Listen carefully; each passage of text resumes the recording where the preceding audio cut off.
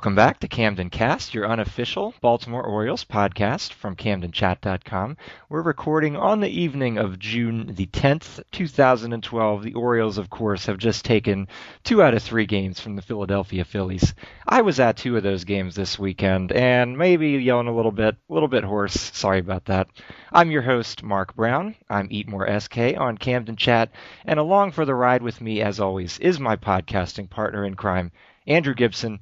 Andrew, do you have any exciting stories for us from the world of minor league baseball games lately? You know, I am 1-1 at Oriole games, and I am 4-1 at the Lehigh Valley Iron Pigs games. So clearly I should stay in the minors and get some more seasoning. So I heard you saw Felix PA in a game there recently. Did he do any exciting PA-like escapades? You know, it's amazing how many of the 2011 Orioles are just scattered around the International League. Apparently that team wasn't built on major league talent. Who knew? PA, he looked okay at the plate. He had a couple hard hits. He got on base twice. He got hit by a pitch in his hand. He did not take any weird routes to balls in left field. Didn't fall down while trying to make a catch or anything? I was specifically looking for him, and it didn't happen. His counterpart, top prospect in the Phillies organization, left fielder Dominic Brown, actually made his own boneheaded play, and PA looked like a seasoned veteran compared to Brown. Well, so I guess you never know what you're going to get with baseball on a given night, so hey, what are you going to do? So Andrew and I are looking forward to the next series a little bit this week, and we are pleased to be joined by a blogger from BucksDugout.com, our SB Nation Pirates blog compatriots, and he is Charlie Wilmoth, and he's here on Camden Cast now. Charlie, welcome to our humble little show. Hey, thanks for having me. It is always great to talk other baseball teams. We actually hope to get to do it more often. So, Charlie, for those Orioles fans who probably haven't thought about the Pirates in many years, how about you give us a little warm-up with what life is like as a Pirates fan in the year 2012? Well, they've had 19 straight losing seasons. Last year, they played fairly well with mostly a sort of smoke and mirrors routine until about late July when they had a 19-inning game against the Braves that ended when the umpire blew a call at home plate, and they just completely fell apart after that and ended up with a fairly typical Pirates season in which they won 72 games. So this year, again, they're playing pretty well. I mean, actually better than they were playing last season when they were mostly doing it through luck. They're 32-27. I think the fan base understandably has this idea that, you got to prove this to me over the long haul that you're actually this good before I'll really believe in it. But I think we're starting to see the fans come around and begin to get really excited about this team. I'm not sure how much of a believer I am in this team, but any kind of excitement around Pirates baseball is certainly good to see. Yeah, all of that definitely sounds really familiar to the Baltimore listener, I'm sure, because it's basically the same story here. It's like maybe the park is filling up a little bit more, but people just aren't really sure how to handle it, because we've had basically one season out of the last 14 where they actually opened up playing well, and that was 2005, which totally fell apart. So we've heard all about that, because like every statistic that the media types quote is, well, this is the first time the Orioles have done such and such since 2005. The first time they've been X games over 500 since 2005. And it's just like, man, I don't want to think about that anymore, because that was really a bad ending to that season. So it was funny you brought up that 19-inning game. I think I actually remember that because that was the game where the guy was running with the huge stack of cups back and forth for forever, if I remember right. I don't know why that's my main memory of that game, but I remember seeing that image, and I think that was that game. That was part of the GIF-off that John Boyce did for SB Nation. Yeah, it was in like the Final Four, I think, or something like that. Really was a weird one. So did that like blow up the bullpen, and then they just were a disaster after that or something? I don't think it was so much that blew up the bullpen. If I remember correctly, there's a sort of fringy minor league reliever named Dan McCutcheon who pitched 6 innings in that game and just generally gutted it out. So it wasn't that it destroyed the bullpen or anything like that. It might have just been a coincidence, and I think that the whole team was just kind of a house of cards. But to me, I had the feeling. I mean, I stayed up till I forget when that game ended. It ended, after 2:30. I had to write it up for 3 different sites because I was working for SBNation.com at the time as well. So I was up until 3:30 writing about that game, and I just remember thinking, you can, as a Pirates fan, this is how you think that this could be the end, because this was going to come apart eventually, and why shouldn't this be the impetus for this whole thing to come apart? So I don't know the reasons for it, if there's psychological reasons or it's just random chance or what, but I could feel it at the time. I could feel like this is not going to go well after this, and it didn't. Andrew and I were talking a couple of podcasts ago about my feeling for the Orioles, that it's like a 7-game or 8-game losing streak is just lurking around every corner. So looking at that baseball reference page for the last Pirates season, so they lost the next night after that 19-inning game, won 1 game, and then it looks like they lost 10 in a row. So yeah, I guess that's why not have that be the reason why it fell off there. That's right. That's quite a bummer. So it's hard to believe in the Pirates, apparently, but they've got a decent start so far, and hey, maybe they'll keep it going. We were talking a little bit before we started recording. I feel like I couldn't handle the Pirates being good and not the Orioles, just because they're 1-2 on the consecutive losing season streak. So if they were going to both break that in the same year, that would be okay. But I would be a little upset if the Pirates broke that streak and then the Orioles had the worst one. But I don't know. I still can't decide what I think about the Orioles either. So I can understand that. I can understand your apprehension about that. But I can tell you that if the Pirates do break that streak this year, I will be rooting for you guys for sure. Well, we certainly appreciate that. So one of our old friends from Birdland, Eric Bedard, a personal favorite of Andrew's, Bedard, as he always likes to say, our favorite surly Canadian is hanging out up in Pittsburgh this year. So do you have any particular impressions on him as a guy you've just seen since this year started? Well, as a Pirates fan, I'm not really used to competence, and he's competent, and we saw that from the very beginning. He doesn't have blistering stuff, and he probably has less blistering stuff than he did when he was with the Orioles. But he doesn't get his fastball much above 90 these days. But he's very deft at using his breaking pitch to set up his fastball and setting hitters up, which we just don't see pitchers do a lot on the Pirates very much because they're just not good enough. I mean, we see guys who have sort of subpar stuff try to set hitters up and have maybe success a couple times through the league, but ultimately they always get brought down. But I mean, Bedard's had a long career, and he's always pitched well, and so it's good to have that confidence that as long as he stays healthy, which of course is always the question with him, he's probably going to pitch pretty well. So he's been a great acquisition from the Pirates so far. I know you mentioned that when he was with the Orioles, there were some run-ins with the media. I don't know whether to attribute it to growing up or what. I mean, he's an older guy now, and we've seen none of that. Nothing that would make you think he's anything but a good clubhouse presence and a good, competent starting pitcher, and that's a nice thing. It's kind of hard to believe. It's been 5 years since the end of the 2007 season was the last time we had Bedard as an Oriole. So almost 5 years now. I guess maybe he has grown up in that time. It's kind of hard to imagine, but the surliness we kind of enjoyed. It wasn't like, I don't know if you'd call it run-ins, because he didn't punch a cameraman or anything. He would just be, I would say he felt like he was being asked the same dumb questions over and over again, which probably he was, and that was his way of responding to that. So I don't know, maybe the Pittsburgh people are more varied in their inquiries of him, or it's not the same guys he's known for 4 years, so he's not sick of that either. So you said a little bit before we start recording, you feel like they're probably going to fall back and end up at 75 wins. Is that am I remembering right there? Yeah, I think they're a better team than they were last year. I think some of the They made some.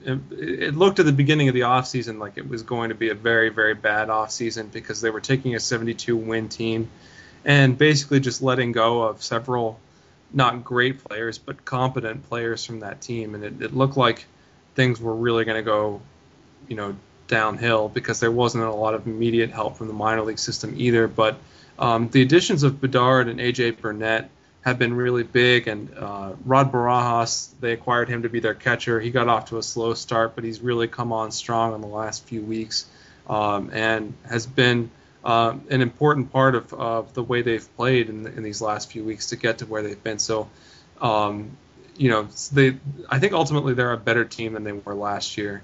How much better is up for debate, and the fact that they are still scoring a lot fewer runs than they're allowing.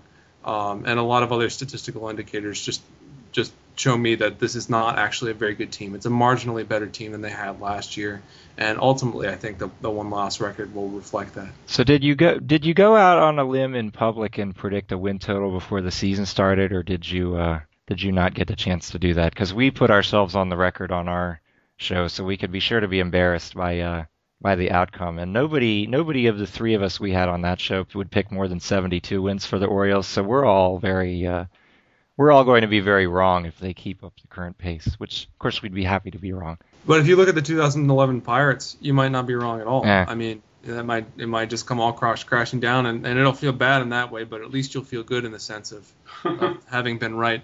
I think I said before the season it would be 73 to 75 wins, and I guess at this point they've basically played like that's their talent level.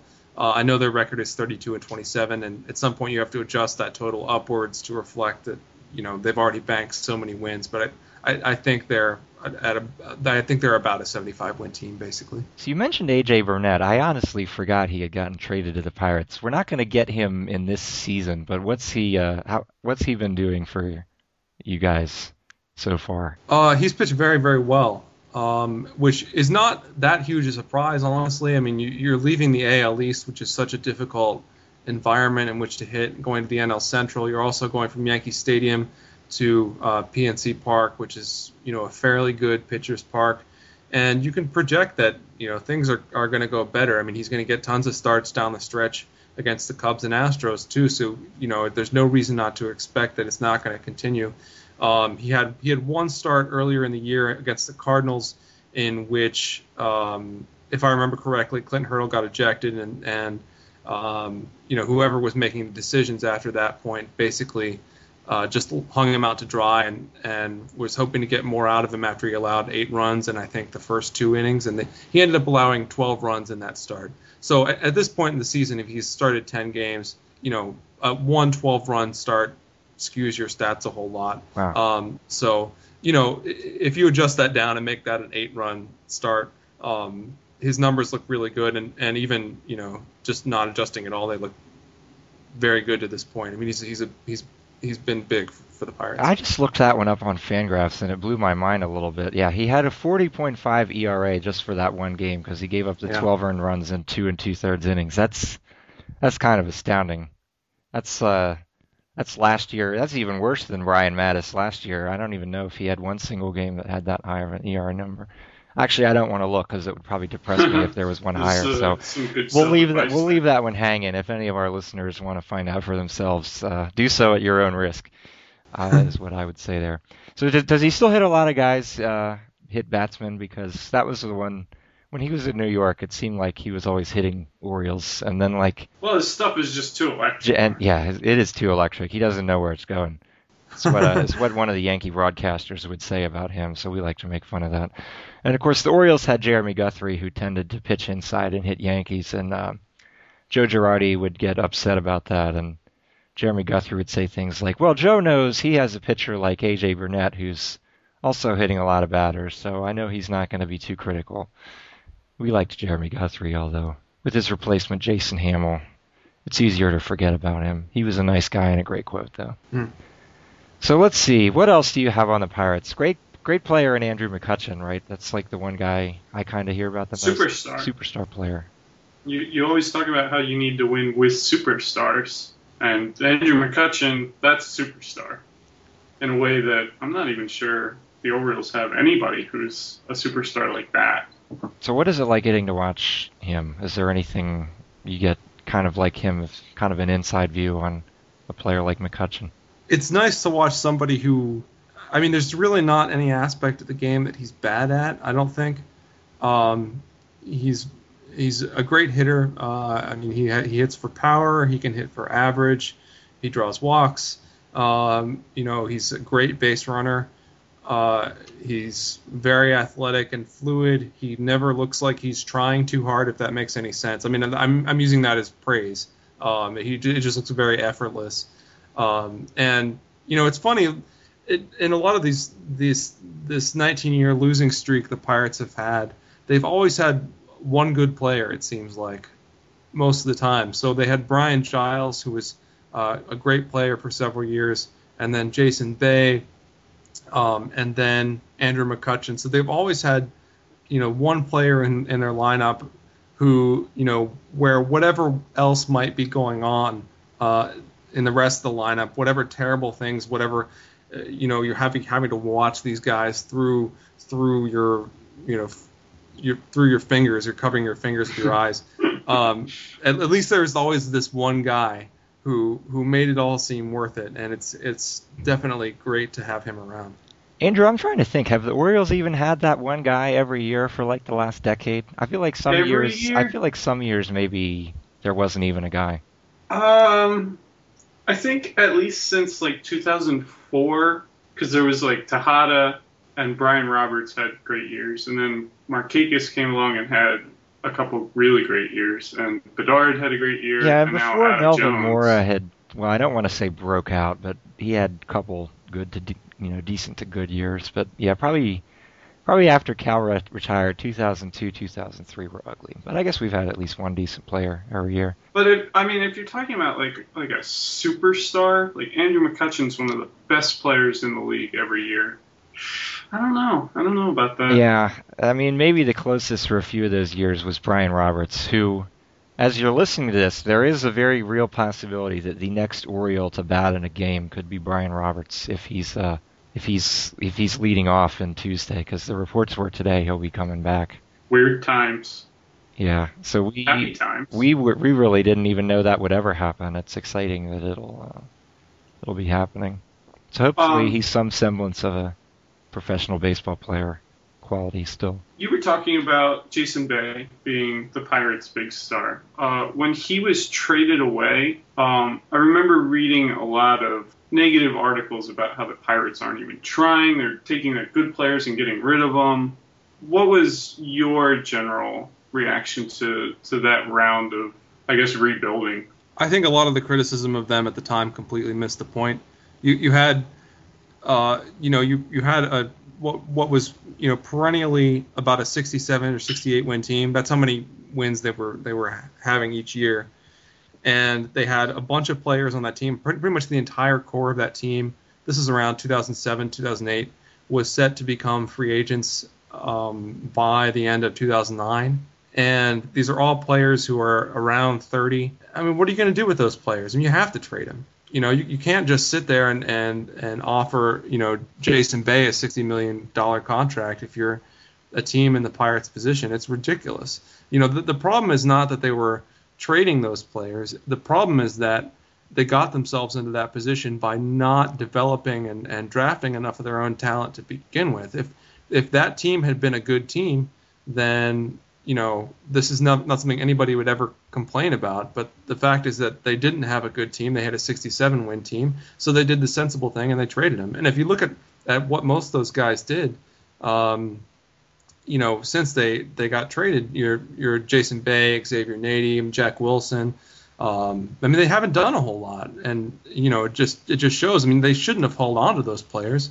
They needed to get rid of them, and they did. What was the trade with Nady? They traded to the Yankees with somebody, Damaso Marte. It looks like I'm looking on Baseball Reference. I don't know this off the top of my head. And then that was like the trade where people freaked out because it was like, oh man, how are the Pirates giving these guys up? And then suddenly they got, Daniel McCutchen for them, or see, Jose Tabata I think is still on there also. Is that right? Yeah, I mean, Tabata is still with them. Jeff Karstens has been a member of the rotation for several years. He's injured right now, but he's still there. Ross Ollendorf put in a couple of years in their rotation in which he was decent. So, I mean, you've got several players in that trade who ended up contributing, at least for a while. I mean, that was actually a really good trade for the Pirates. The 2007, the 2007 Pirates, I just went and looked, had some future Orioles on there, including current backup catcher Ronnie Paulino, and Steve Pearce was also played 23 games on the 2007 Pirates. So how about that? Oh, we got Cesar Izturis on this list too.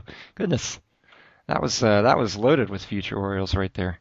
So yeah, I think our teams are probably bound to exchange players. Going back and forth. Yeah, I think the last stop on the Daniel Cabrera tour might have been the Pirates organization. He's still there. Oh, is he still in like AAA or something? Yep. Oh, goodness gracious. Yeah, I guess you're right. There's a lot of back and forth there. I did not get to see Daniel Cabrera when the Indianapolis Indians were in the Lehigh Valley, but I wanted to very badly.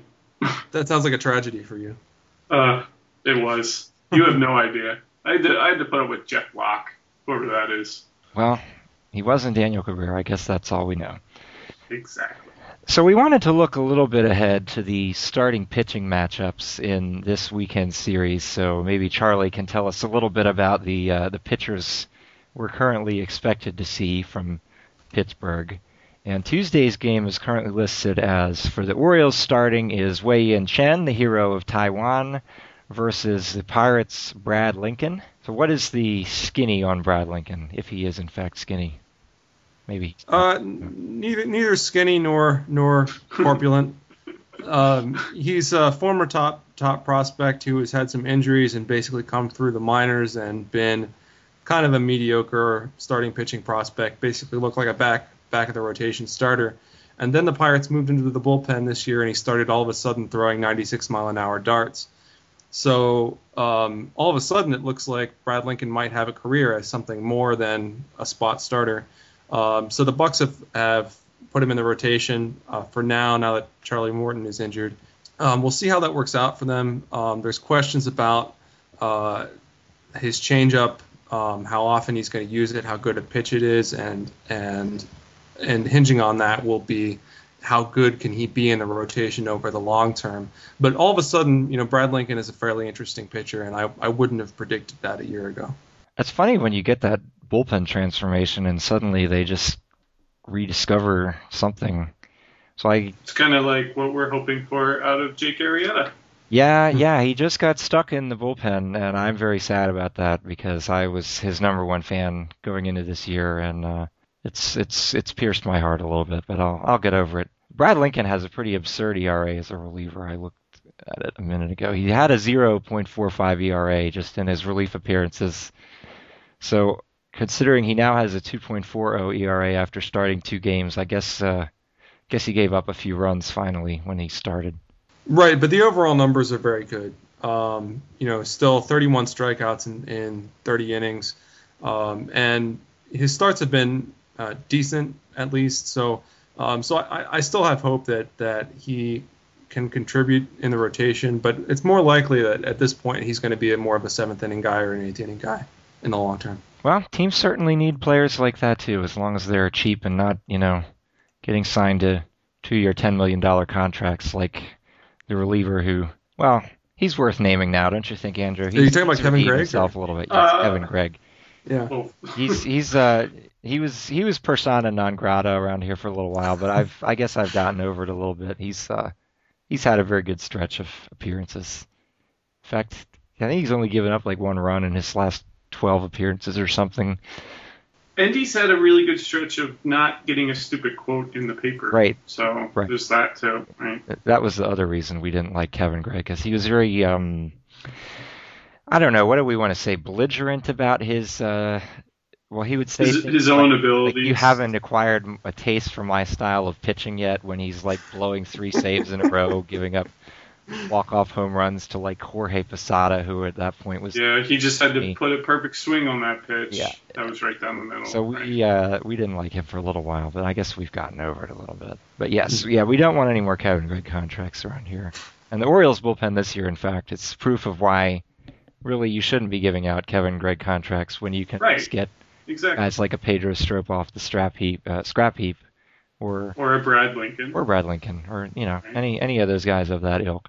So the Wednesday matchup, we're going to see Brian Mattis for the Orioles, and hopefully he will continue to resemble a major league pitcher more often than not. And the starter for the Pirates is Kevin Correa. Right. He's bad. He's just a bad pitcher. I mean, not a bad pitcher in terms of the cosmic scope of humankind. He's a better pitcher than I am. Okay, yeah, he throws harder than I do. That's fair. Is he better than Daniel Cabrera? Possibly, yes. No, he's better than Daniel Cabrera. I'll give him that. But 63 innings pitched, 24 strikeouts, which kind of tells you most of what you need to know. 11 home runs allowed in that time. I mean, basically, he's a guy who's throwing 89 to 91 miles an hour most of the time, just kind of chucking the ball at the plate and hoping things work out for him. This sounds really familiar too. It's like every single thing you say has an analog on the Orioles. Yeah, are we sure that's not Tommy Hunter in a Pirates jersey and calling himself Kevin Correa? Maybe when he got demoted to Norfolk, he really went and pitched for the Pirates instead, and he just didn't tell anybody. Yeah, that would get exposed in a hurry, I guess, if the Orioles are playing the Pirates. That does sound really familiar. So I'm looking at his Fangraphs page, 3.43 K to 9 rate. Yeah, that's a contact pitcher right there. Yep. 11 home runs in 63 innings. Ouch. So, well, I guess. The Pirates fans invent these contorted explanations for why Kevin Correa is actually decent or why we should stop criticizing him, but they just don't work. I mean, the numbers kind of speak for themselves, and he doesn't pass the eye test either. I mean, he's not a good pitcher. With a batting average on his balls in play of 234, he still has numbers. Geez. Like that's low. That's a low number anyway, and he's still got that. That's kind of unbelievable, actually. Yeah. So, well, I guess Orioles fans will be hoping that luck turns around for him, in addition to hitting a lot of home runs against him. So he's a righty, so maybe that'll be a Chris Davis park a couple on the flag court kind of game. Or maybe Chris Davis will be the one guy who strikes out 3 times against Kevin Correa. You really never know what you're going to get. It'll probably be the latter, just to spite all of us, It will be a nice rock meets hard place. So pitcher who can't strike anybody out, lineup that strikes out a lot. Yeah, the Orioles still lead the major leagues in strikeouts. I think they had another dozen today, and they had the lead going into today. Yeah, they had 12 strikeouts today, Sunday, and they're going to go into the next series with the major league lead in strikeouts. So that will be a kind of a stoppable force meets the movable object kind of encounter there. Who will own it? Yeah, who will own it, as I the believe Masson is the commercials question. like to say. Yeah. And the Thursday game currently has a mystery pitcher for the Orioles. I am personally guessing it's going to be Dana Eveland unless he's needed in desperate long relief duty on Tuesday or Wednesday, just because he's already on the Major League roster and already on the 40-man roster, and he has started in his lifetime. And the pitcher for the Pirates is our old friend Bedard, who we talked about a little bit. Bedard. So speaking of guys who strike out, he'll probably get a lot of strikeouts against the Orioles in that particular game. And, well, who really knows? Orioles aren't good against lefties either, or historically haven't been. That actually might be better this year, but I don't know. They're not very good against former Orioles pitchers either. It seems like just the guys that got released or traded because they weren't good enough. Well, not Bedard was. Oh yeah, Bedard. He got traded because he was too good, I guess. But I seem to remember beat us. Maybe like the first time the Orioles faced Bedard when he was with Seattle, and like Aubrey Huff came up and maybe he struck out or something, and it cut to Bedard and he was just like giggling on the mound or something like that. That was fun. Because Eric Bedard knew exactly how to strike out Aubrey Huff, I'm sure, having watched Aubrey in their time together on the Orioles. So I don't know. Nick Markakis was like the only guy on the hitter roster then and now. He probably does not have a lot of friends left over, unfortunately. Maybe Brian Roberts. He'll be back. That's true. Brian Roberts will be back, and maybe he'll even play in 3 straight games. Maybe Miguel Tejada will be back too. Why did you have to remind me? And maybe Nate McLouth will be back. They played together this year even, right? Yeah, Nate McLouth, after he was designated for assignment, has also ended up in the Norfolk Tides Reject Society, along with That's right. Lou Ford and all those other guys who are down there. Moyer's down there, Dontrell Willis, Bill Hall for the second is down there. J.C. Romero is down there. It's a real team that could have won the 2003 World Series down there. It's really astounding, some of the guys that they've just had through there. But I guess that's what the AAA is for, to just stash those in case there's 5 injuries on the Major League roster, guys, which hopefully we don't get 5 injuries on the Major League roster. So I don't know. I guess maybe that's 2 out of 3 favorable starting pitcher matchups for the Orioles coming into this series, depending on how Lincoln does in his starting. Maybe that one. Well, the thing is, the Pirates' offense is really not remotely good. Outside of McCutchen, they're terrible. No offense, of course. And so automatically, the Orioles pitchers who have not been pitching really well, their starters, they're going to get a leg up because they're facing a really, really weak offense. So I got the impression from talking to Charlie before we were recording, he's fully aware of the Pirates' failings, so I feel like probably not any offense there. No, none taken. But yeah, it looks like 191 runs scored for the Pirates after today's game, and they've played 59 games. Wow, that's a little bit of futility there. What does that average out to? Let's see. 3.2 runs a game. Wow, if I did my math right. Yeah, 3.23 runs a game average. Oof. I mean, I'm looking at their player page. They have 3 batters who are considered regular on Baseball Reference with an on-base percentage over 300. So yeah, I mean, it's not good. There's a lot of work to do on that side of the field. The Pirates as a team, it looks like, have a 278 on-base percentage, which is astoundingly bad. I didn't look at that until right now, and I'm amazed. Charlie, I don't know how you put up with this. I guess you're numb to underperforming teams after all those years, just like we are. Right. I mean, the fact that it's actually, if we had had this interview, 3 or 4 weeks ago, you would have been even more astounded at what you're looking at, because it was just a disaster at that point. I mean, they've actually hit reasonably well over the last few weeks to bring their numbers up to where they are. Wow. So I mean, it's kind of incredible. I mean, they had Barajas, who now has an OPS plus of 99. I mean, he was way down in the dumps with all those other guys. Neil Walker basically was too. Andrew McCutchen hadn't really hit a whole lot in the first few weeks of the season. I mean, so where they are now, I mean, it feels. I mean, speaking purely as a fan, it feels to me now like they're going to hit. A few weeks ago, it didn't feel like there was going to be hitting at all, and they were playing a lot of 2-1 games. I mean, their starters were doing an incredible job and still keeping them in games, but the offense was just spectacularly bad every single night almost. Yeah, I can't even fathom. I mean, the Orioles have flirted with having some teams with like sub 300 on base percentage, but they usually kick out to it. Like right now, they have a 309 on base team as a team, which isn't great, but that low is just.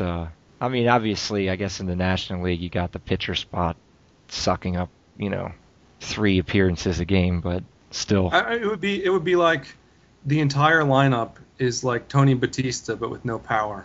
Whoa. We might have to put a Surgeon General's warning on this podcast right there. Put the MPAA motion picture warning there. This is no longer safe for work. Not safe for work anymore. Not suitable for young children. Not suitable for those with heart conditions. Oh boy. So speaking of some of the parallels that we've seen before between the Pirates and the Orioles, one of the things we were talking about is down here is how the Orioles a couple years ago, well, I guess it was more than a couple now. Well, even now, I mean, they're sort of refreshing it. Had the famous quote by former manager Dave Tremblay about how with the pitching prospects, which at that time was what Brian Mattis, Chris Tillman, and Jake Arrieta was who he was referring to when he said the cavalry is on the way. Mm-hmm. Mm-hmm. And, well, we've seen since of those guys not exactly great major league results. So it goes to show you kind of the adage from the baseball community. Don't say it? Okay, I won't say it. I'm not going to say it, Andrew. I'm sorry. Wow. But sometimes pitching prospects, except for Dylan Bundy, right? Turnout is the gist of it. And so the Pirates have their own collection of exciting young pitchers who will maybe blossom into something a bit better than the Orioles have. You got Jameson Taillon from 2 years ago, Garrett Cole from last year, and then this year, assuming he signs Mark Appel, which we'll talk a bit more about that in a minute. So, Charlie, do you have any impressions about Taillon or Cole from what you've read about, or if you've ever seen them or video of them or anything like that? I think they're both extremely good pitching prospects, which is what you'd expect when you're spending, the first overall pick of the draft on Cole and the second overall pick the previous year on Taillon. I think that there's, Cole, when he was drafted, was supposed to have some mechanical issues to work through, and it's a little bit strange to me that they haven't already promoted him to Double-A, given that he was, again, the first overall pick at the draft last year. But generally speaking, I mean, there's nothing not to like about these guys. They're both power arms with good control, who each have a chance to be a number one starter in the majors. And you can add Appel to that list too if they're able to sign him. The problem that I have with a lot of what's going on in the Pirates minor league system is that there's been an organizational focus on pitching for the last few years since Neil Huntington took over the team. And aside from the guys that they're getting in the first round of the draft, who you expect to do well, especially since they're only at Class A plus right now, most of their pitching prospects, guys that they've spent a lot of money on, have not really turned out. In the 2009 draft, they drafted all kinds of pitching talent after getting Tony Sanchez with the 4th overall pick and basically paying him, a fairly minimal amount so that they could go over slot on a bunch of guys in later rounds.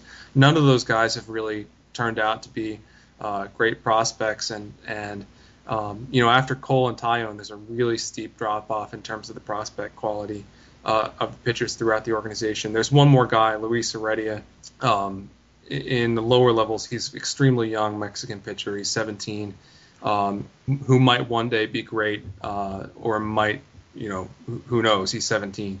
And after that, things get really dicey. And just looking at it broadly, having two pitching prospects, the quality of Cole and Taillon, that sounds fine. But, you look at it in terms of, the Pirates spent more in the draft in the last 4 years than any other team. You would really expect things to be better than they've turned out so far.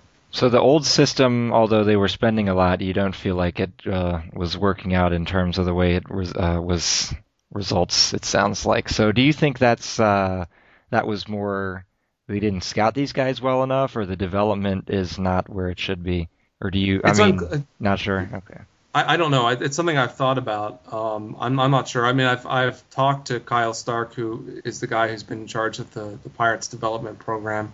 He seems like a really impressive guy, but I don't know. It's really hard to separate at this point, because when you're talking about these guys when they're drafted, they're 18 years old. They're mostly guys who were signed away from college commitments.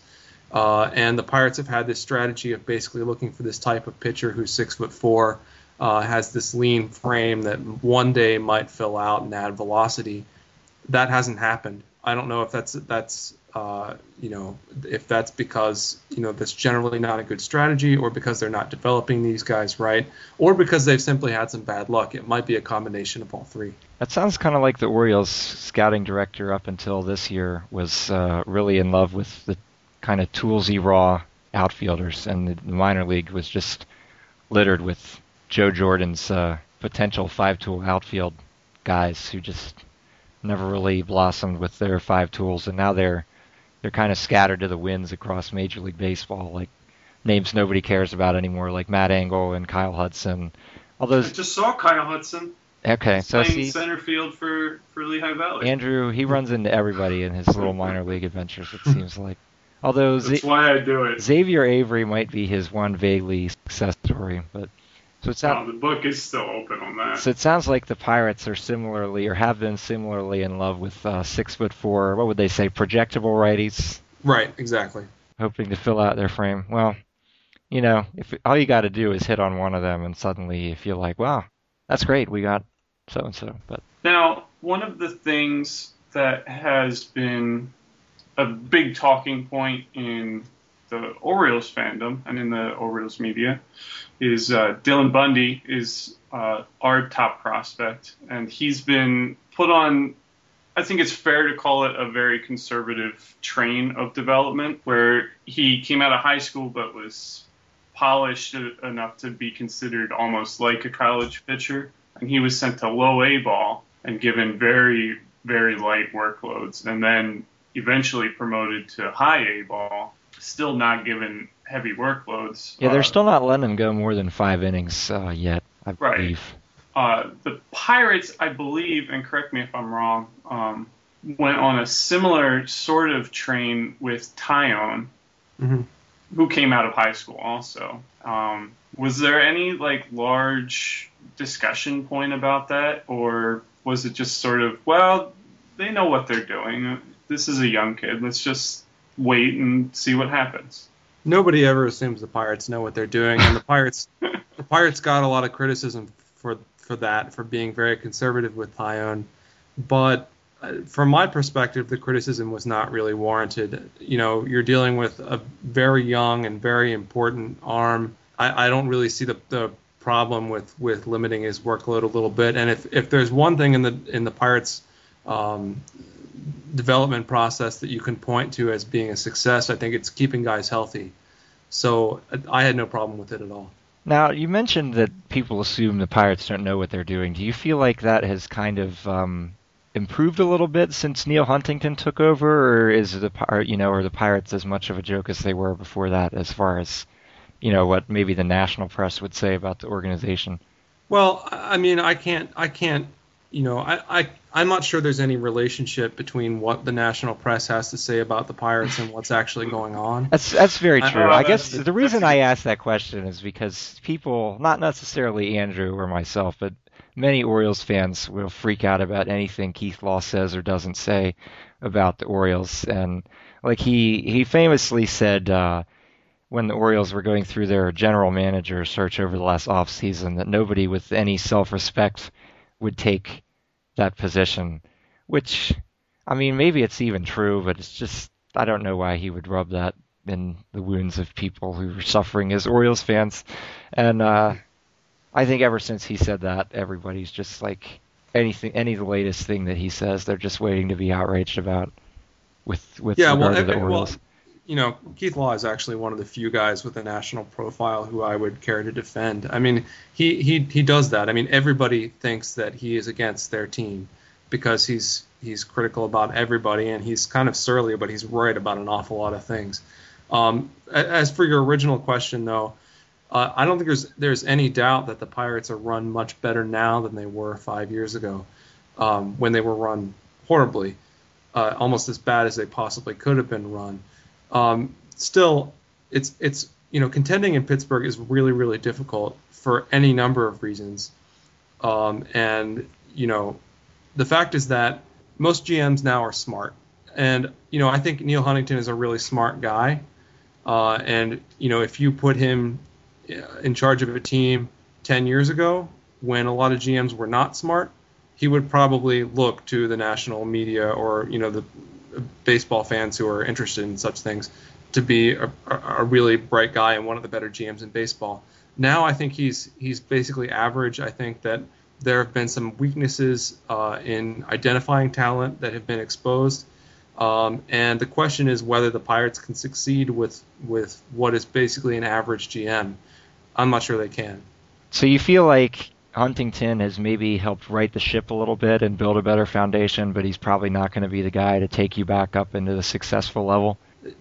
Maybe not. I mean, there's one guy who on my blog who I trust a lot who basically says pretty much exactly that the best case scenario he sees is that some other GM eventually comes in and builds a winning team, starting with what Huntington put in place here. I think he's a totally decent, competent GM, but a lot of the free agent signings he's made give me pause.